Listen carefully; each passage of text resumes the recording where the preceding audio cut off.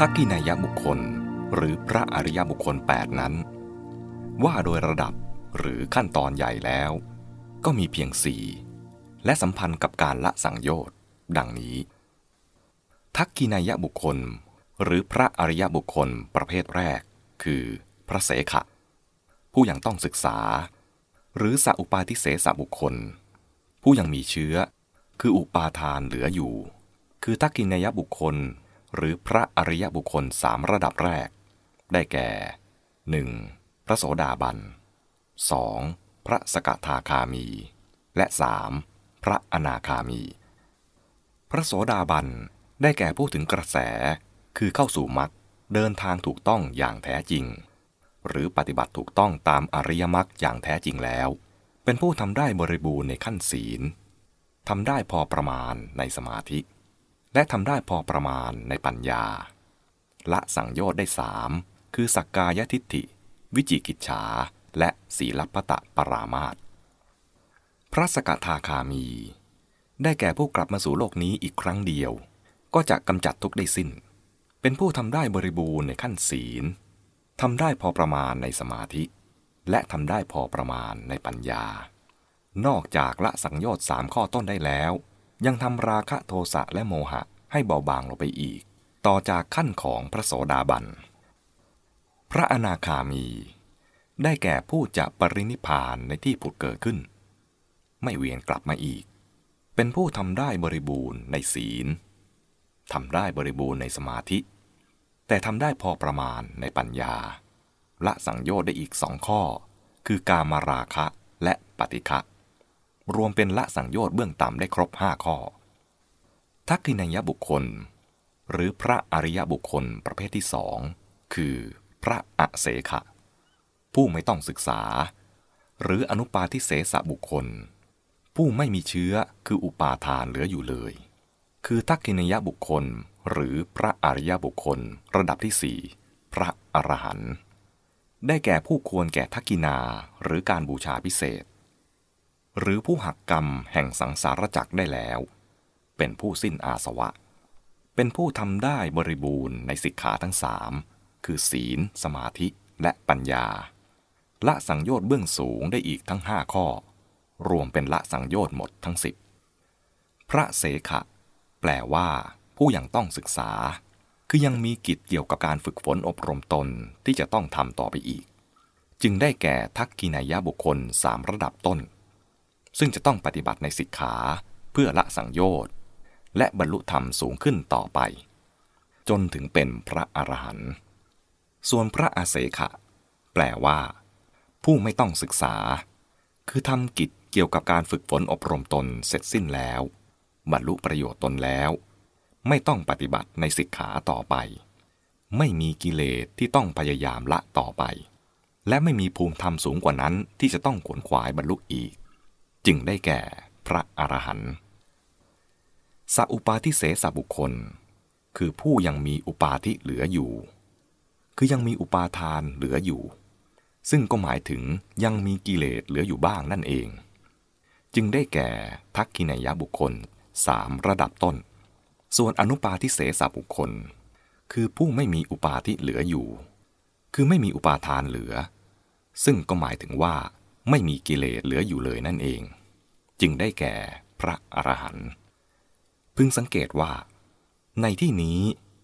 ในคำว่าสัอุปาทิเสสบุคคลและอนุปาทิเสสบุคคลแปลคำอุปาทิว่าอุปาทานคือความยึดมั่นที่เป็นตัวกิเลสเองให้ต่างจากอุปาทิในสัอุปาทิเสสนิพพานและอนุปาทิเสสนิพพานซึ่งแปลว่าสิ่งที่ถูกยึดมั่นอันหมายถึงเบญจขันธ์ความจึงไม่ขัดแย้งกันหมายเหตุบันทึกพิเศษท้ายบทเพื่อความเข้าใจลึกลงไปเฉพาะเรื่องบันทึกที่1เรื่องสัอุปาทิเสสะและอนุปาทิเสสะบางท่านถือเอาความหมายตามพุทธพจน์ในอังคุตรนิกายซึ่งจำแนกประเภทบุคคลผู้บรรลุนิพพานเป็น2อย่างคือสัอุปาทิเสสบุคคลผู้ยังมีอุปาทานเหลือหรือยังมีกิเลสเหลืออยู่บ้างกล่าวคือพระเสขะได้แก่พระโสดาบันพระสกทาคามีและ พระอนาคามี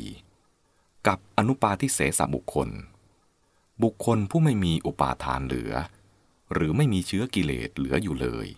ได้แก่พระอเสขะคือพระอรหันต์จึงแปลคำว่าอุปาทิเป็นอุปาทานคือตัวความยึดมั่นแล้วจำกัดความหมายของนิพพานสองอย่างนั้นว่า 1. สัอุปาทิเสสนิพพานธาตุนิพพานที่ยังมีอุปาทานเหลืออยู่หรือนิพพานของผู้ยังมีกิเลสเหลืออยู่บ้างได้แก่นิพพานของพระเสขะคือพระโสดาบันพระสกทาคามีและพระอนาคามี 2. อนุปาทิเสสนิพพานธาตุนิพพานที่ไม่มีอุปาทานเหลืออยู่เลย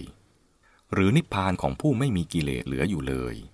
ได้แก่นิพพานของพระอเสขะคือพระอรหันต์การแปลความหมายอย่างนี้เกิดจากความสับสนระหว่างภาวะกับบุคคลภาวะคือสัอุปาทิเสสนิพพานและอนุปาทิเสสนิพพานบุคคลคือสัอุปาทิเสสบุคคลและอนุปาทิเสสบุคคลความต่างระหว่างภาวะกับบุคคลนั้นกล่าวคือนิพพานสองนั้นเป็นการแสดงภาวะของนิพพานเท่าที่บุคคลเข้าไปเกี่ยวข้องส่วนบุคคลสองเป็นการแสดงถึงบุคคลผู้เกี่ยวข้องกับนิพพานดังนั้นเพื่อป้องกันความสับสนพึงแยกสัอุปาทิเสสนิพพานและอนุปาทิเสสนิพพานไว้พวกหนึ่งกับแยกสัอุปาทิเสสบุคคลและอนุปาทิเสสบุคคลไว้อีกพวกหนึ่งไม่ให้ปะปนกันและศัพท์สำคัญที่จะช่วยแยกความหมายในกรณีนี้ก็คืออุปาทิในสัอุปาทิเสสนิพพานและอนุปาทิเสสนิพพานซึ่งแตกต่างจากอุปาทิในสัอุปาทิเสสบุคคลและอนุปาทิเสสบุคคลจบบันทึกที่1ขอเข้าสู่เนื้อหาในบทที่7ต่อไปพึงสังเกตว่าในที่นี้ในคำว่าสัอุปาทิเสสบุคคลและอนุปาทิเสสบุคคลแปลคำอุปาทิว่าอุปาทานคือความยึดมั่นที่เป็นตัวกิเลสเองให้ต่างจากอุปาทิในสัอุปาทิเสสนิพพานและอนุปาทิเสสนิพพานซึ่งแปลว่าสิ่งที่ถูกยึดมั่นอันหมายถึงเบญจขันธ์ความจึงไม่ขัดแย้งกันในพระสูตรที่แสดงข้อปฏิบัติสำคัญเช่นสติปัฏฐาน4อิทธิบาท4อินทรีย์5เป็นต้นในตอนท้ายมักมีพุทธพจน์ที่ตรัสทำนองสรุปแบบส่งเสริมกำลังใจของผู้ปฏิบัติว่าเมื่อได้บำเพ็ญข้อปฏิบัตินั้นแล้วพึงหวังผลอย่างใดอย่างหนึ่งในบรรดาผลสองอย่างนี้ได้คือทิฏเถวธรรมเมอัญญาสติวาอุปาทิเสเสอนาคามิตาคืออรหัตผลในปัจจุบันหรือเมื่อยังมีอุปาทิเหลืออยู่ก็เป็นอนาคามีซึ่งเห็นได้ชัดว่าคำว่าอุปาทิในกรณีเช่นนี้หมายถึงอุปาทานหรือพูดอย่างกว้างๆว่ากิเลสนั่นเอง